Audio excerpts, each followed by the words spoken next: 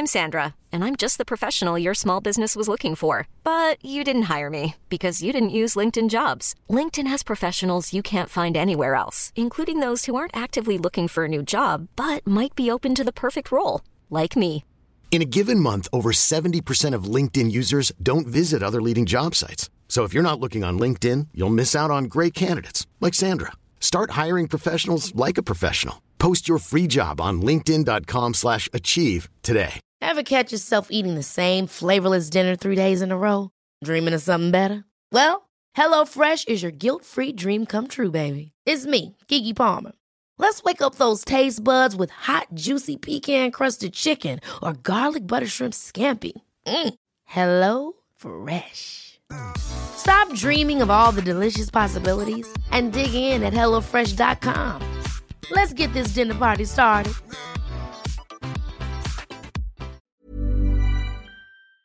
Welcome to Hardcore Listing Podcast episode. God knows what by now.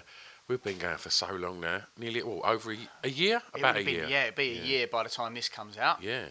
So it's a very snowy afternoon. We're sitting in the Whiffin. It's quite cold. And we're going to huddled under a blanket together. Exactly. We're here today to introduce the podcast, obviously. And our guest today is James Walsh, singer-songwriter, frontman of Star Sailor. Yep. All-round lovely man. What a nice chat. He came to the Hoxton Square Bar and Kitchen. Thank you very much for letting us use their space again. Thank you so much for the hot wings that I tried there. And then James tried, bravely, even after he saw or had heard what had happened to me. Yeah. Yeah, that was quite an experience. I think the patrons have seen the results of it because you filmed it, didn't you? Yeah. Yeah. So should you want to see Chris in all manner of bother eating hot wings, head over to Patreon and have a little scroll back through the posts. 4 a.m. I woke up in pain as a result of that. It was really funny for a while. Then I actually thought, he looks like he's in a bit of bother there. Okay, well, look, we won't keep chatting. Big thanks to Love Beer and all the other people on the Distraction Pieces network. Yeah, shout out to 76 and Brad Acton from our Hardcore Listing team. Every inch part of the team. Oh, every inch. James did. Shall we announce it? No, let James announce it. All right then. Yeah. Well, you've probably read it on the podcast anyway. Enjoy. But thanks so much, James. See you later. It's a drunken soiree in the Whiffin.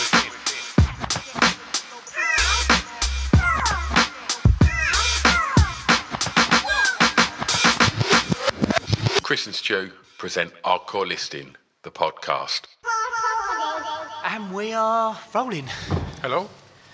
Hello, right? friend. Yes, I'm good, mate. How are you? I'm in better shape than you after your chicken wing challenge that you... Well, it wasn't even a challenge. You took yourself on. Yeah. Well, we're at the Hoxton Square Bar and Kitchen, and they've got a place called, is it Orange Buffalo? I think is the name of the company, and we want to we're thinking of doing a hot wing challenge. Yeah, still want to do that? So, I don't know. I mean, that blew my face off. Yeah. The Viper was just all sorts of agony. Honestly, 15-20 minutes of me constantly whining. I couldn't feel my mouth genuinely for the first 5 minutes. I did think you was kind of fucking around a little bit. There was no pantomime there. Yeah. That was as it happened. Then it did get a bit weird. Actual agony. Yeah. It was gross. Yeah. The wings are lovely up until that point. Yeah. But that last one, that Viper is something else. If you want to stitch your mates up. But they say, like, if you want a bowl of them, you have to sign a disclaimer. Yeah. And I had one mouthful of that. Yeah. So, yeah, I'm feeling better now. Is that a plug for it or, like, the opposite? I literally don't know. It's a part of plug, part of warning. Right, okay. Yeah. Okay. Well, let's welcome our guest this evening, who's come over to the Hoxton Square Bar. Hello, James Walsh. Hi, you all right? Yeah, good, thank you. You all right? Yeah, not too bad. Good. We reached out to James on Instagram, and you kindly got back and said, yeah, let's do it. And before you settled on the top 5 that you did, was there any others that you considered? I'm a big football fan.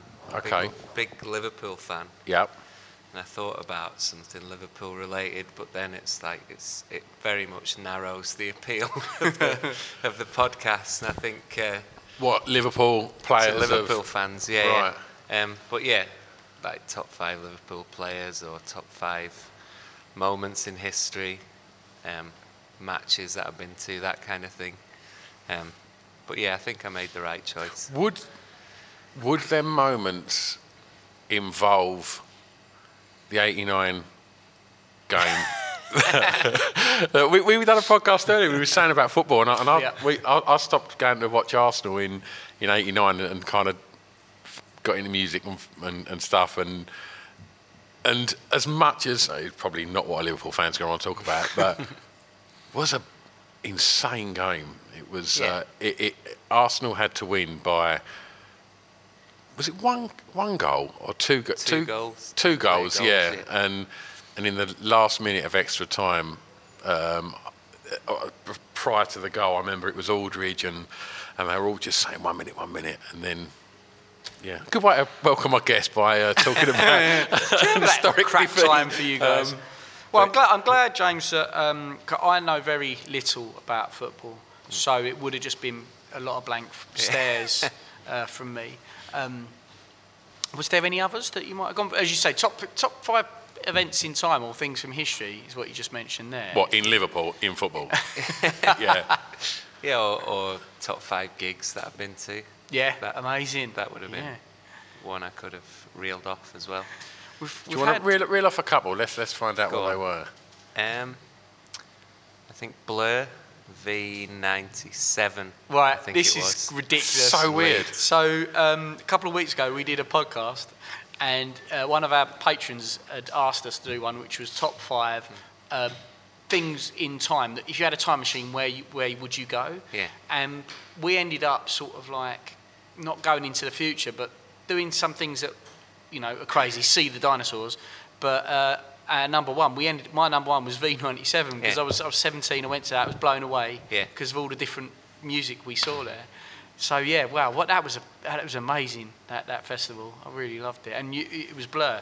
I don't know if Blur were on at the same time as Prodigy because I saw Prodigy. Was that the night Blur were the first night? I think so. Yeah. Yeah, Prodigy were the Sunday. That's it. Yeah, I think I saw Chemical Brothers but was Blur good then? Obviously. They were amazing. Yeah. Was that the first time you'd seen them? Yeah. I've seen Oasis at Main Road and I think Blackpool Empress Ballroom. Oasis is probably my favourite gig, but the first time I'd seen Blur, that was pretty. I love the Charlatans as well. Yeah, amazing. But I've seen them 4 or 5 times and toured with them and everything, so it'd be hard to pick a best one of their gigs. I've seen the Charlatans a fair few times. I saw them support the Stones. Where was that? Twickenham. It was meant to have been the first gig before Wembley was going to be reopened, and it weren't ready on time, so they moved it to Twickenham. And I had no idea Charlatans were supporting.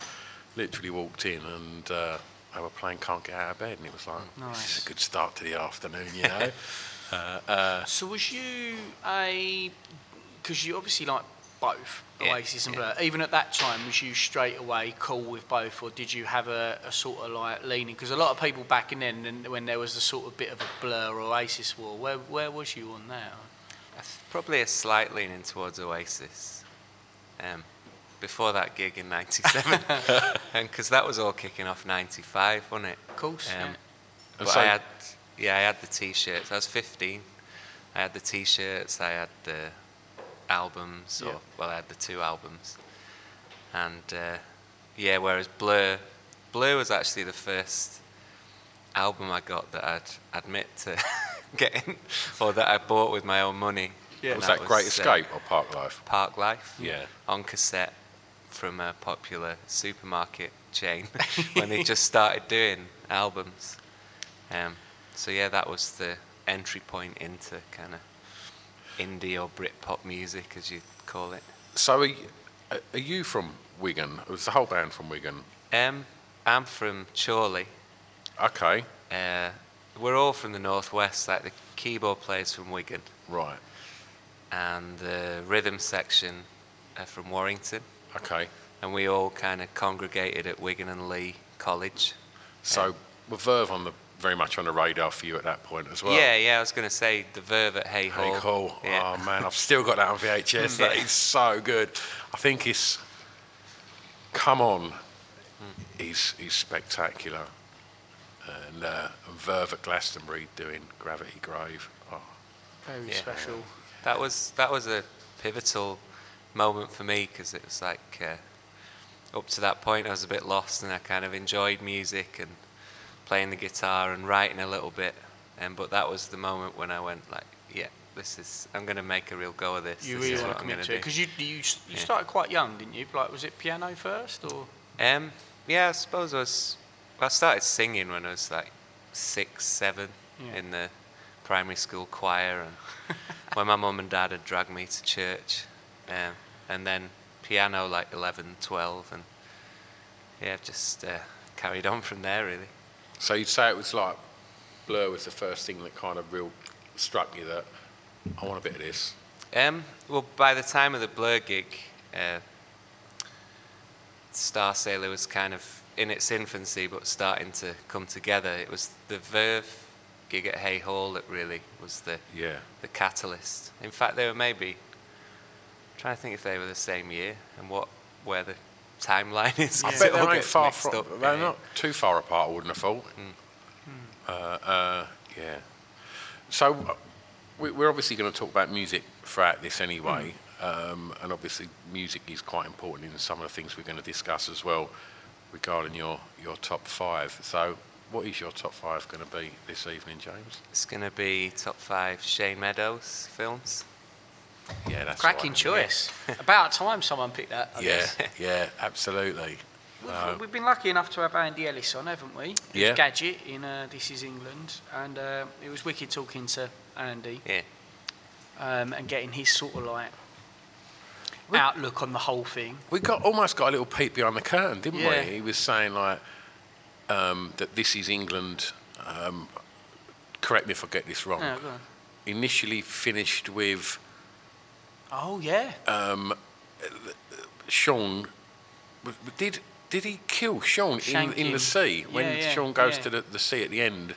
And I think Stephen Graham was gonna kill him or something. Yeah, or Stephen Graham was getting shanked. Yeah. Someone was getting stabbed in the sea basically, and he ended up getting changed, switched up. Yeah. I thought the ending was dark enough. Yeah.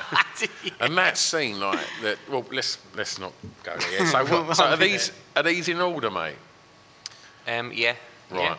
No, well done. How did you find that, having to list it and go through it and think about it? I went for more the films that I have more sort of personal affection for, rather than. I think most people would say if you based it purely on filmmaking and plot and the whole thing, Dead Man's Shoes is everyone's favourite. Whereas, like I say, I went for the ones, I'm not going to reveal them of course not. just yet, but the ones that meant the most to me, that I saw at a certain time in my life and stuck with me and stuff like that. So that's a good way of doing it. I mean, how many? God knows how many top 5s we've done now. We must. I don't know. We're hundreds. Yeah. And I think you end up finding that listing it any other way that's not personal to you is always subjective anyway. Absolutely. So it is the best way to do it, because you'll be reminded of points maybe when you watched it, where you was, and why there has that additional emotional attachment. Yeah. We definitely have that a lot with like gigs and stuff like that, but even still films and that. So cool. Well, shall we dive straight? Well, actually, just quickly, what is it about Shane Meadows? Why did you go with Shane Meadows as a director in his movies? That's a tough question. I think I just love his filmmaking style.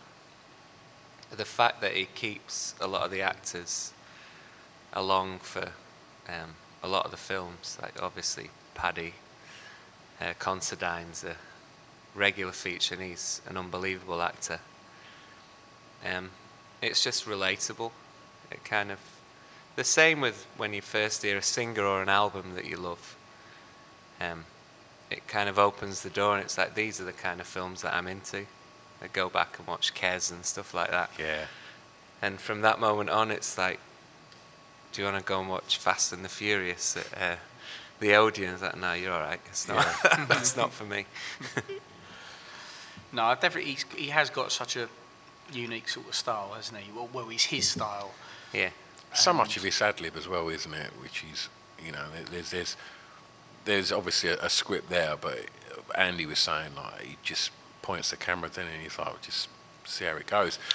But yeah, definitely in the casting. I think a lot of the magic in his movies is the shrewd and the time he takes to cast people and get the right people for the jobs. And he won't just he's held movies back until he knows he's got the right person to play a role. He's not like, right, we're filming this then. We're like, I've got a great film when the right person comes around for it. Because then a lot of the work's done then. Yeah. And you can ad-lib a bit better and a bit more. Yeah. Because you capture the spirit of someone. As a musician and a songwriter as well, the music's always perfect. Like the way kind of music and visuals kind of come together. It's like Scorsese's films. The marriage is perfect. The film wouldn't be the same without the tunes. Yeah, I completely agree, mate. I mean, people overlook how important it is in a movie, how it evokes emotion. Yeah, because it doesn't have shape, so it creates a feeling in you. I was watching a documentary at the weekend that I've seen it so many times, but I keep watching it whenever it's on the iPlayer. The Synth Britannia one, which charts the kind of evolution of the sort of synth music from late 80s throughout the 80s. What's that on, mate? On the iPlayer, BBC. But they go back to like one of the first kind of scores that was synth heavy, and it's Clockwork Orange, and like you just hear it and you just think that film would not be the same without that music. It's so striking and horrible and cold, and amazing. What was that phrase they used? Was it hyperviolence? Is it hyperviolence or ultraviolence? Ultraviolence, like that? Yeah. It did suit it, definitely. Yeah, definitely. So should we dive in and do a number 5? Let's do it. What you got? Off the top of my head, was it Le Donk I went for, number 5? There was that from what I recall, you had that, and then you also you was I think you weren't sure. No, that weren't one you bumped. No, I think it is Le Donk. Oh, it is. Oh, sorry. Yeah, Summerstown went for Dead Man's Shoes, didn't it? Yeah. Although I still love Summerstown as well. But yeah, Le Donk's the roadie film. It was one of the films that I didn't get a chance.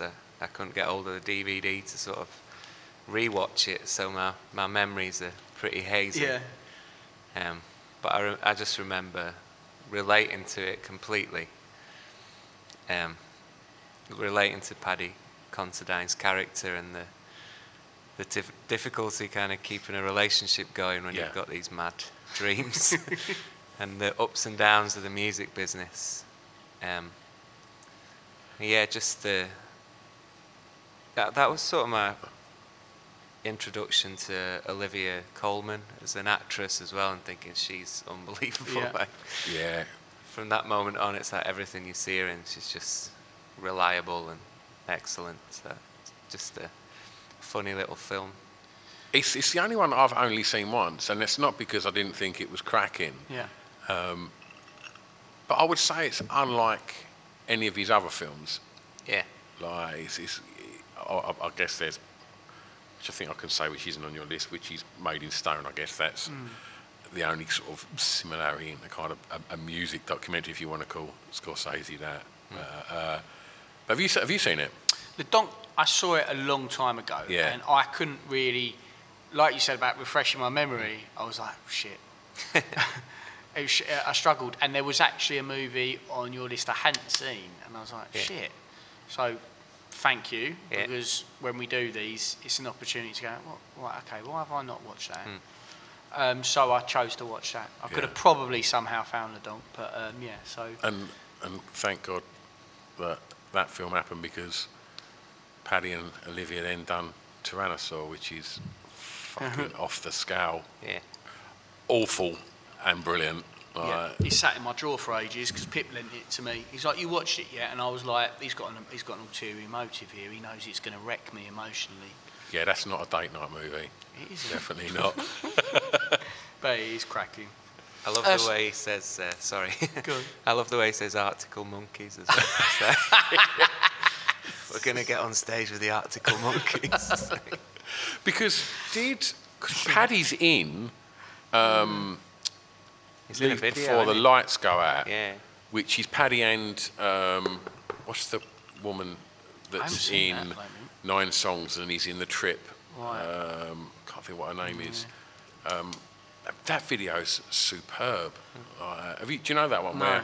Where, have you seen it, James? You know the one I'm talking about, where Paddy sees the shoe come off the top of the building and the girl's about to jump. Oh, it's fucking brilliant, that is. Yeah. Like, of course, yeah, it's really good. And Stephen Graham's in Fluorescent Adolescent? Am I No, right? he's not. He's in When the... Oh, God. Oh, yeah, Scummy Man. Yeah. I can't remember the bloody name. I can't remember the Arctic Monkeys fucking song now. It's been so long since I listened to it. Yeah. It's one about the When the Sun Goes Down. Yeah, When the Sun Goes Yeah. Down, that's it, yeah. So when did you first watch Le Doc? Was it basically you'd already was in the music business by that point? Yeah, having those sort of like Yeah. you could see in those drawing those similarities basically. It was a bit of a tour bus favourite, yeah. Yeah, he's just a funny little character in it as well. He's kind of, and the rapper's amazing. He's the best one. Yeah, he's just genius. The bit where he's got the towel around his head, it's like just looking at him and laughing. It's perfect. It's brilliant. But we had Nick Hodgson from the Kaiser Chiefs on a couple of weeks ago, and he chose music films. You could say not musicals, but and he was movies talking based on music or bands. Yeah. And it was just all like what they watched on the tour bus, and it was things like that, Spinal Tap, and just everything that. Do you think that's Did you find that it was something that you used to think you could kind of relate to it and kind of laugh at the ridiculousness of the industry as well by watching things like that, or is it just kind of put it on as a bit of a laugh? Well, I listened to that podcast and I remember Nick saying something along the lines of it is exactly like that, but exaggerated, like turned up to 11. Yeah. And that's, it is kind of, nobody's as ridiculous as Spinal Tap are all the time. But there's plenty of incidents throughout rock history that are completely real that they've drawn from. Like, one of the funniest things I heard was Rick Wakeman was able to order a curry, have it delivered, and eat it by his keyboards while a guitar solo was still going on. I really hope that's true. Oh, that would be amazing. The thing is, by the time he'd probably finished his Coma, his synth solo would probably have been twice as long as that guitar solo. Yeah, absolutely. Oh dear. Yeah, well, Nick was saying the reason what he found interesting about it was that he was almost using watching those band movies as a blueprint for creating his own sort of bands, basically. How did you go about setting up Star Sailor? How did that all come about? There was like an end of term, because I'm a few years younger than the rest of the band, which I always enjoy reminding them of. There was an end of term sort of concert, and they were going into like their not their last year, but the year before last or whatever. They were going in. I was going in as like sixth form, and they were into this HND or something. Right. There's an end of term concert with the whole college in this hall somewhere, or church or whatever. It wasn't religious. That was just the venue. And the lad from their year who was meant to be singing this Sting song, it was, Let Your Soul Be Your Pilot, he had to drop out because he was ill. And my lecturer at the time was like, I've got this young lad, he's he's a bit raw, do you know what I mean? He's kind of, I'm not sure if he's ready yet, but I'm gonna take a risk. I think he's got it, sort of thing. And that was the first time Ben and Stella, who were the bass player and the drummer in the band, had heard me sing. Wow. And basically accosted me at the end of that concert and were like, come the Georgian Dragon for a beer with us. Yeah. And it was, I'd sort of drank a little bit before that, but not to massive degrees. It was, the rest is history kind of thing. So I heard your voice, got you hammered, and got me hammered, exactly. Yeah. Was you confident singing? Yeah. I think it's one of those weird things where, like, people say, "Oh, are you nervous when you're on stage?" It's talking in between songs that really makes me nervous. Because when you're playing or when I'm singing, the time just flies by. Yeah. But those 10 seconds, especially when you just keep saying thank you, you're like, no, I've got to say something else. And you come off stage going, what nonsense did I talk? I'm Sandra, and I'm just the professional your small business was looking for. But you didn't hire me because you didn't use LinkedIn Jobs. LinkedIn has professionals you can't find anywhere else, including those who aren't actively looking for a new job, but might be open to the perfect role, like me. In a given month, over 70% of LinkedIn users don't visit other leading job sites. So if you're not looking on LinkedIn, you'll miss out on great candidates like Sandra. Start hiring professionals like a professional. Post your free job on linkedin.com/achieve today. Ever catch yourself eating the same flavorless dinner 3 days in a row? Dreaming of something better? Well, HelloFresh is your guilt-free dream come true, baby. It's me, Keke Palmer. Let's wake up those taste buds with hot, juicy pecan-crusted chicken or garlic butter shrimp scampi. Hello Fresh. Stop dreaming of all the delicious possibilities and dig in at HelloFresh.com. Let's get this dinner party started. Millions of people have lost weight with personalized plans from Noom. Like Evan, who can't stand salads and still lost 50 pounds. Salads generally for most people are the easy button, right? For me, that wasn't an option. I never really was a salad guy. That's just not who I am. But Noom worked for me. Get your personalized plan today at Noom.com. Real Noom user compensated to provide their story. In 4 weeks, the typical Noom user can expect to lose 1 to 2 pounds per week. Individual results may vary. I guess that is the most nerve-wracking part. What you were saying about, I can just imagine that, the guys hearing you sing, obviously it went well, but when we put on live music for years, and we've done a lot with bands who's starting out, or they're just starting to sort of like do their local touring and stuff like that. And the thing that is always one of the most prominent things with any new bands or any bands is that if you might be able to get quite proficient players, but lead singers and vocalists, they're hard to come by, and to have something that has a unique sort of pitch, tone, and something that's strong enough to stand out. Yeah. And you've got that, James, and cheers. No doubt they probably heard that and thought, what the fuck, we cannot, let's jump on this lad right now and ply him with beer. And what vocalists like kind of jumped at you that kind of, not that I'm saying that you utilised their styles, but like affected like, you know, the way that you... Jeff Buckley. Yeah. Like it's a bit of a cliche. Yeah. Because obviously singers like myself and Matt Bellamy and Chris Martin to a lesser degree are compared to him and his songs.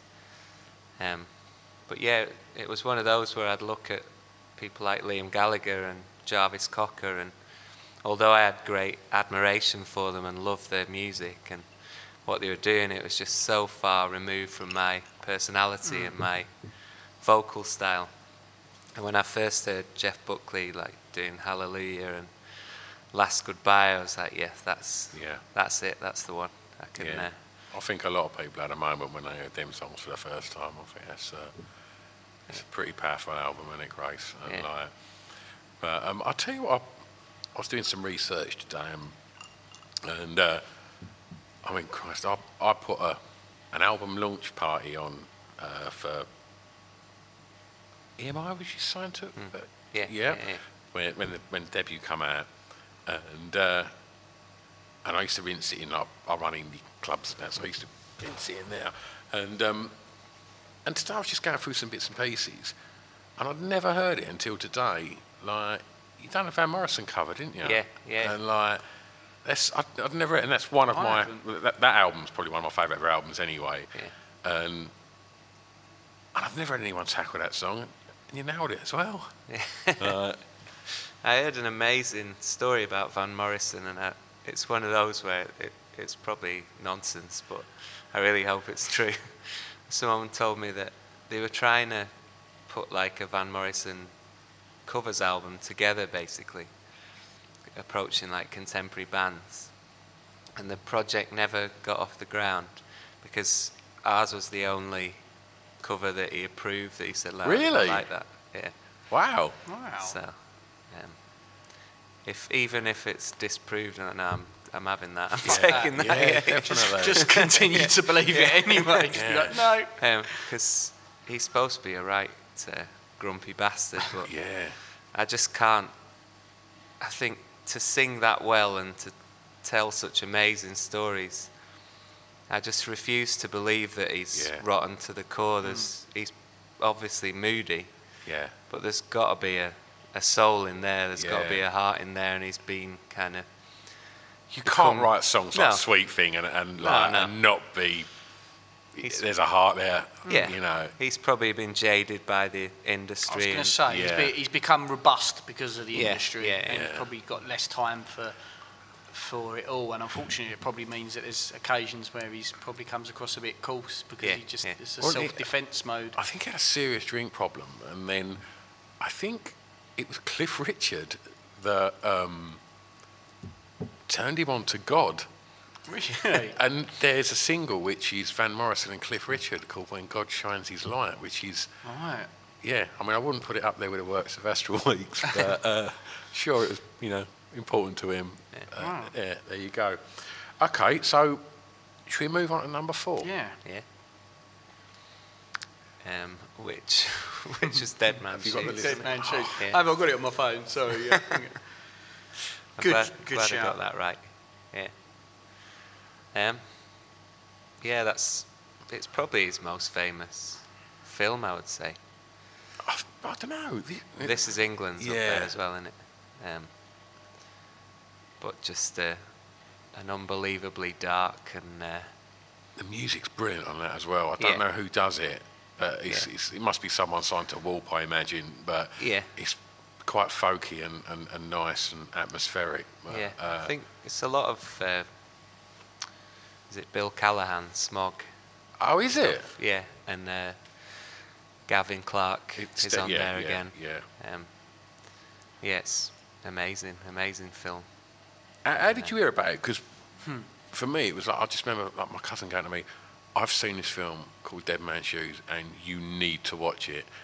And he'd never recommended films to me, and I was like, oh, okay. I remember just putting it on, and like it was one of them ones where straight away it was like, holy shit, this is fucking amazing. Like, it's such a cracker.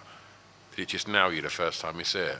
Yeah, I was already on the road with Shane Meadows films because I'd seen 24/7 prior to that.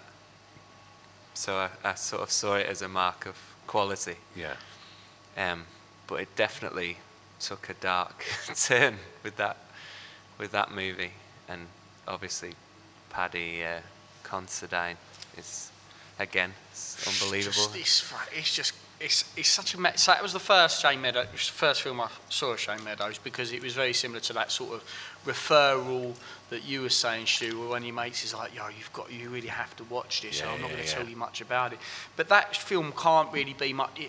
there's movies I've watched. I remember Napoleon Dynamite is a good example where it was a bit of a grower. Like, I couldn't understand why I liked it, but I kept on watching it. But Dead Man's Shoes, by the end of it, you're like, wow, it really has made a huge impact, and you Considine in that it's unbelievable. And who plays his brother? I can't remember the name of the actor who plays his brother. Guy from Rock and Roller, isn't he? What's his name? Yeah, he's been in a few great things. I think he's fantastic in it. The whole cast is. But you also get, like, going back to Paddy, like all the insults, all his threats in it are just constantly... It's the first one, when he's just sitting in the pub, and the guy sees him, he's like, what are you looking at? And he goes, nothing.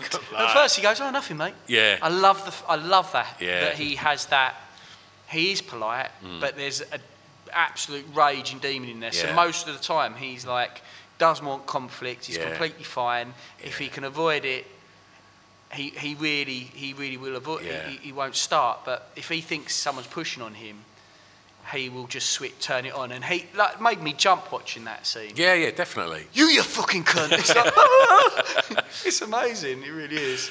Yeah, and just the whole way he goes through them all, and the way he does it, it's just amazing. The gas mask is sinister as fuck as well, isn't it? He's just horrible. When they first see him, he's by that door. He's just, not nice at all. Who did you watch it with, James? You watch it on your own? Was you with mates? Or? I think that was another tour bus one. Tour bus, really? Yeah. I think it would have had a different sort of impact if I'd watched it on my own. But yeah, it takes something to make the characters in it so nasty and just vindictive and horrible to his brother that you're almost egging on the sadistic sort of serial killer going to do your worst to them because they're horrible, I think it's horrible the constant people. cutbacks to like the stuff that they do to him as well. It just heightens your kind of yearning for vengeance, you know. There's depth in those characters, and even though they might not be doing loads, you might not be spending ages with them, what a good director can do is create that.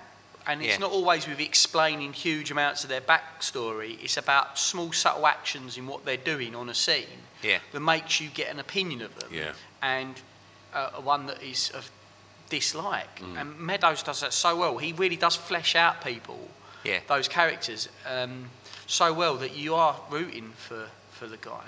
And that rooting, we're going to come back to that in one of your other picks as well. But yeah, it is cracking. It is cracking. So, I take it you're still a film nerd and love to watch your movies and that.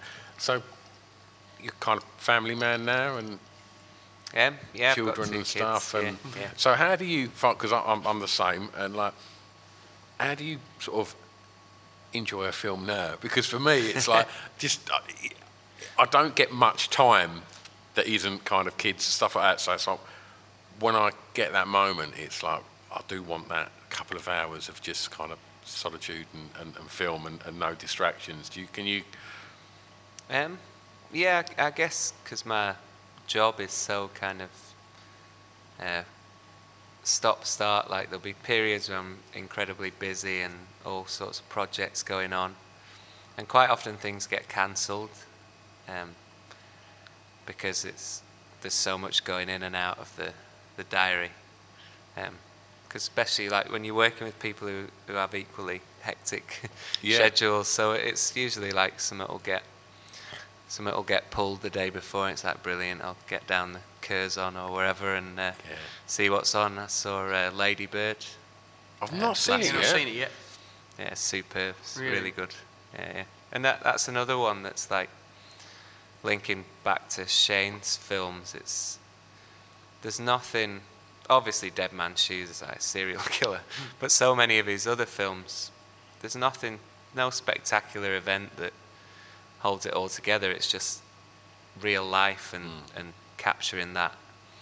Like in this specific example, a mother-daughter relationship, and it's just hits the nail right on the head. So you get really absorbed in it and quite emotional, and you think, what am I doing? It's just like there's no one dying, or there's no one kind of moving images on the screen, isn't it? Yeah, but that's the whole kind of for me. The point of going to the cinema is that kind of no distractions. You're in it, aren't you? And it's like you want to. There's no point sitting there being cynical, is there? You just want to throw yourself into a film, I think.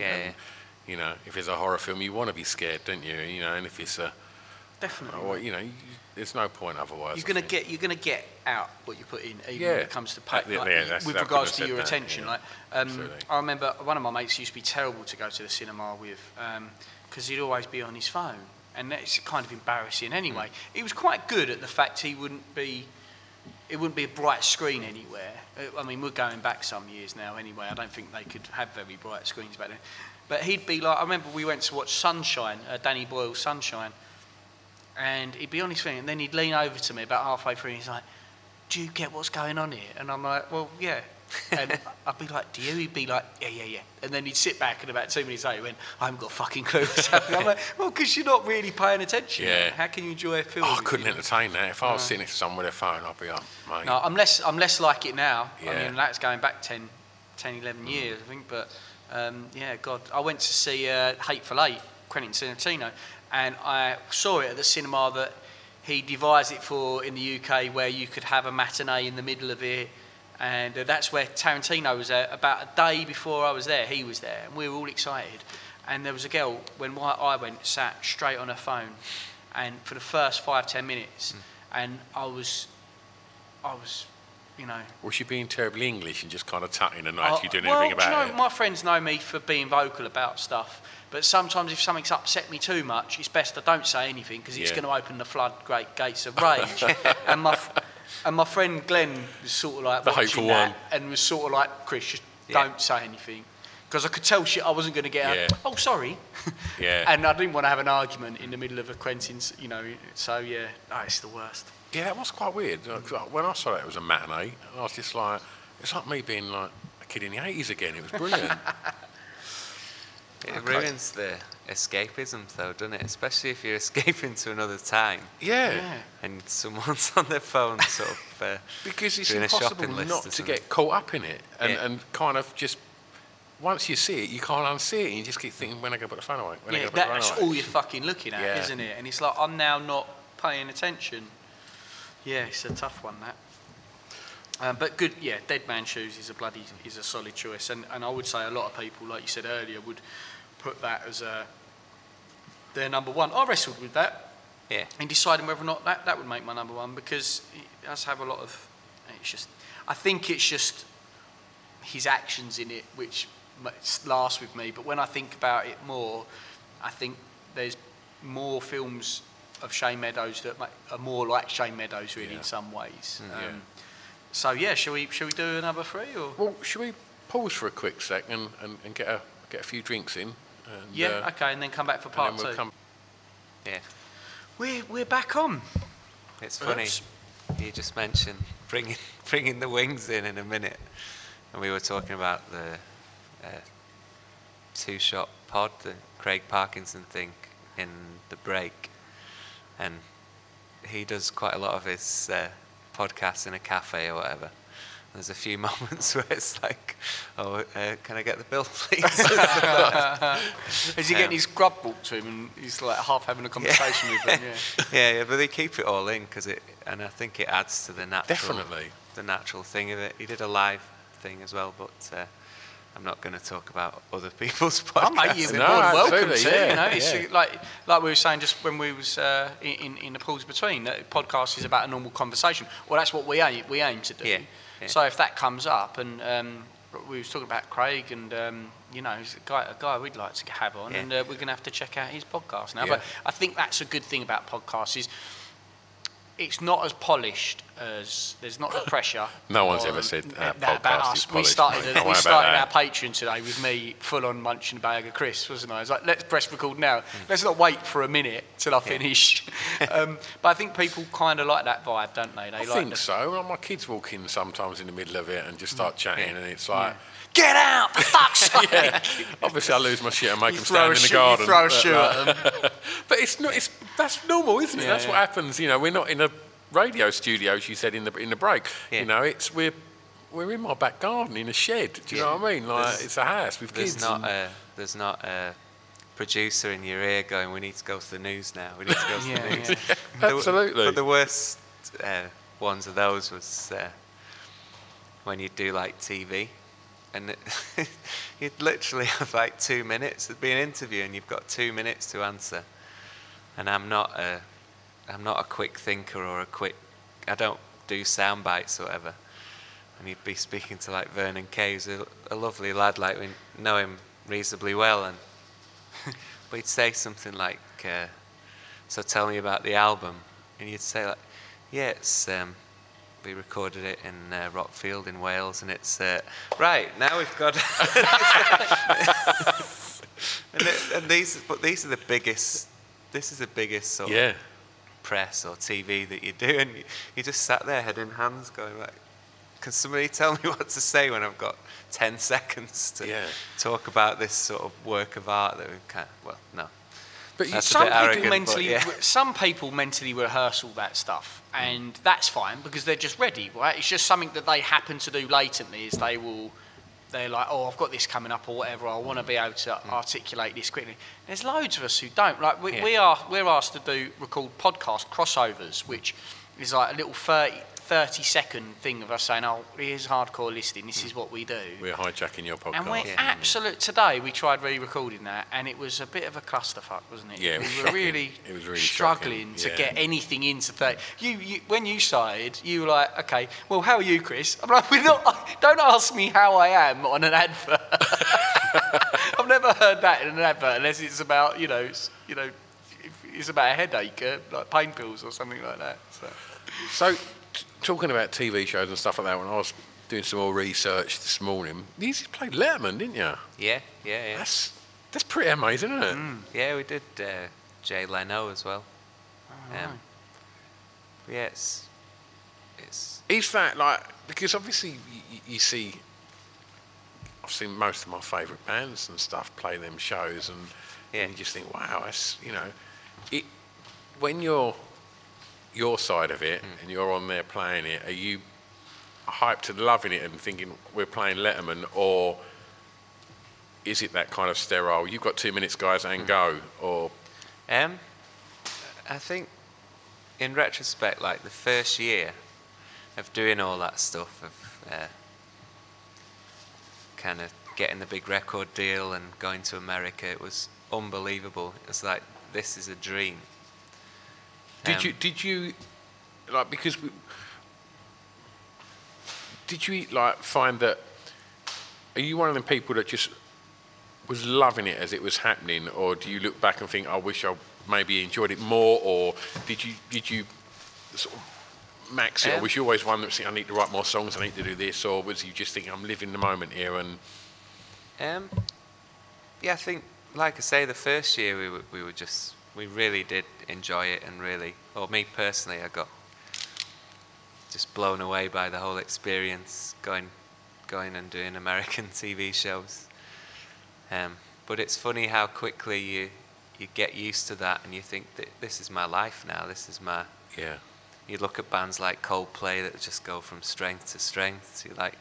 So when it does start to dip a little bit, you're like disappointed that the second album's only done 600,000 or 700,000 when the first one did 1 million. You're like, what? And obviously looking back, you're like, what a ridiculous thing to be disappointed by. But there's a label there kind of going, oh, that's we were hoping for 2 million on this one. You're like, all of a sudden your expectations and your idea of success completely changes to the point where it can get quite hard to. The magic disappears. The magic disappears to a certain maybe degree. It wouldn't have disappeared as much if it wasn't for the label putting the pressure or being upset or disappointed, where you might actually be like, oh fucking hell, that's still pretty amazing. There's a balance to be had there, and we've heard that from other artists. Friend of a friend who released a single that went to number one. Yeah. And then the pressure, they were like, oh great, everything's now falling into place. Yeah. But then the pressure that they felt from the label that picked them up to deliver another number one, said just absolutely ruined their fucking life. Because creatively, like, well, I'm writing, I'm doing this, but I might not be able to deliver what the whole public will immediately see and become a commercial success on the next single that I release or whatever. It must be tough. Yeah. And to enjoy it and make the most of it, like you say, is well, we're really fortunate that we've been able to do gigs recently. Like when we were selling out sort of Brixton Academy and places like that, there's a bit of like I say, where you just think, yeah, this is it. This is who I am now, and it'll be Wembley next year, and it doesn't work out like that. But then, like playing Coco at the end of last year, in some ways that was even more amazing than some of the big festivals we did when we were really big, because it's like, this is like 17, 18 years later, and there's still 1,000 people coming to sing the songs back to us, and I think you definitely appreciate it second time around in some respects. Yeah. That's nice to hear. You know what to look at. You sort of, you know what you're looking out for and what to be grateful for, I guess, and what to enjoy and take the time to enjoy. Feel free to dig into your chicken wings, James, that have just arrived. Yeah. I think as well, like I was a 20. I wasn't the most popular at school or anything like that. And we had this success when I was like 20, 21. And all of a sudden people thought I was cool and people thought the band was cool. And then suddenly there's a few dissenters and you're like, what are you on about? It's like, I've proved myself now. Yeah. I belong. I am cool. I've got the proof. Yeah. I've got the stripes. I've got the enemy covers, whatever. Yeah, exactly. And there's people going, no, you're not. You like, so then it's almost like you're back to square one sort of thing. Just one person to go, I think this shit. Oh, what's so funny, which kind of ties into that, which he was saying, I watched a thing where he was talking about powder, and you were saying that there was a moment when, because you'd done some writing with Matt Cardle and Essex Boy, and you was in OK Magazine, referred to as Matt and Friend. And then I think you said it had happened before with Vernon Kay as well, where it was Vernon and Friend. I'm a face. Yeah. Sorry, me and you're just showering down on the wings, mate. That's cool. That's cool. That was the end of part one of Hardcore Listening with James Walsh. Hopefully you enjoyed what you've heard so far. I'm sure you have. And shortly, part two will be there. Go and have a listen. Thank you. Catch you soon. It's a drunken soiree in the within.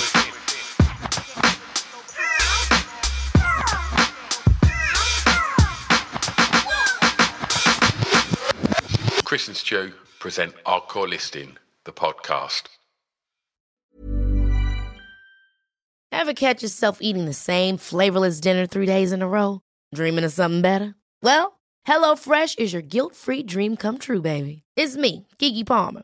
Let's wake up those taste buds with hot, juicy pecan-crusted chicken or garlic butter shrimp scampi. Hello Fresh. Stop dreaming of all the delicious possibilities and dig in at HelloFresh.com. Let's get this dinner party started. Hey, it's Paige DeSorbo from Giggly Squad. High quality fashion without the price tag. Say hello to Quince. I'm snagging high-end essentials like cozy cashmere sweaters, sleek leather jackets, fine jewelry, and so much more. With Quince being 50 to 80% less than similar brands. And they partner with factories that prioritize safe, ethical, and responsible manufacturing. I love that. Luxury quality within reach. Go to quince.com/style to get free shipping and 365-day returns on your next order. Quince.com/style.